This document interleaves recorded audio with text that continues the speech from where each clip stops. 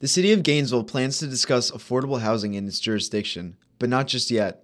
On Thursday, the City Commission voted to hold a special meeting to discuss the affordable housing plan at a future date.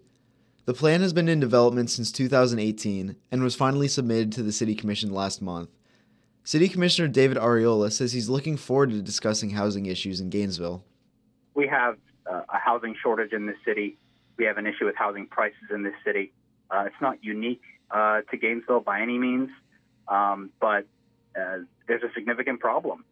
And so it's going to require taking on the hard challenge of figuring out how do we incentivize the construction of more housing.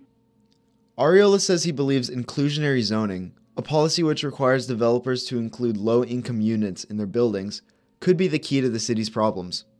If we had inclusionary zoning, we could mandate it for every single development. No more cherry picking. More than 174,000 homes have been built across the country through this practice, according to the Florida Housing Coalition. City staff's recommendations could be implemented within the next 2 years, according to a city memo from October.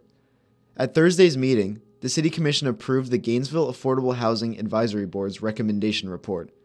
Vice Chair Jamie Bell says the board has been fine-tuning this report over the last year. Hopefully they and staff take our recommendations under advisement and help to work towards improving the affordable housing situation here in town.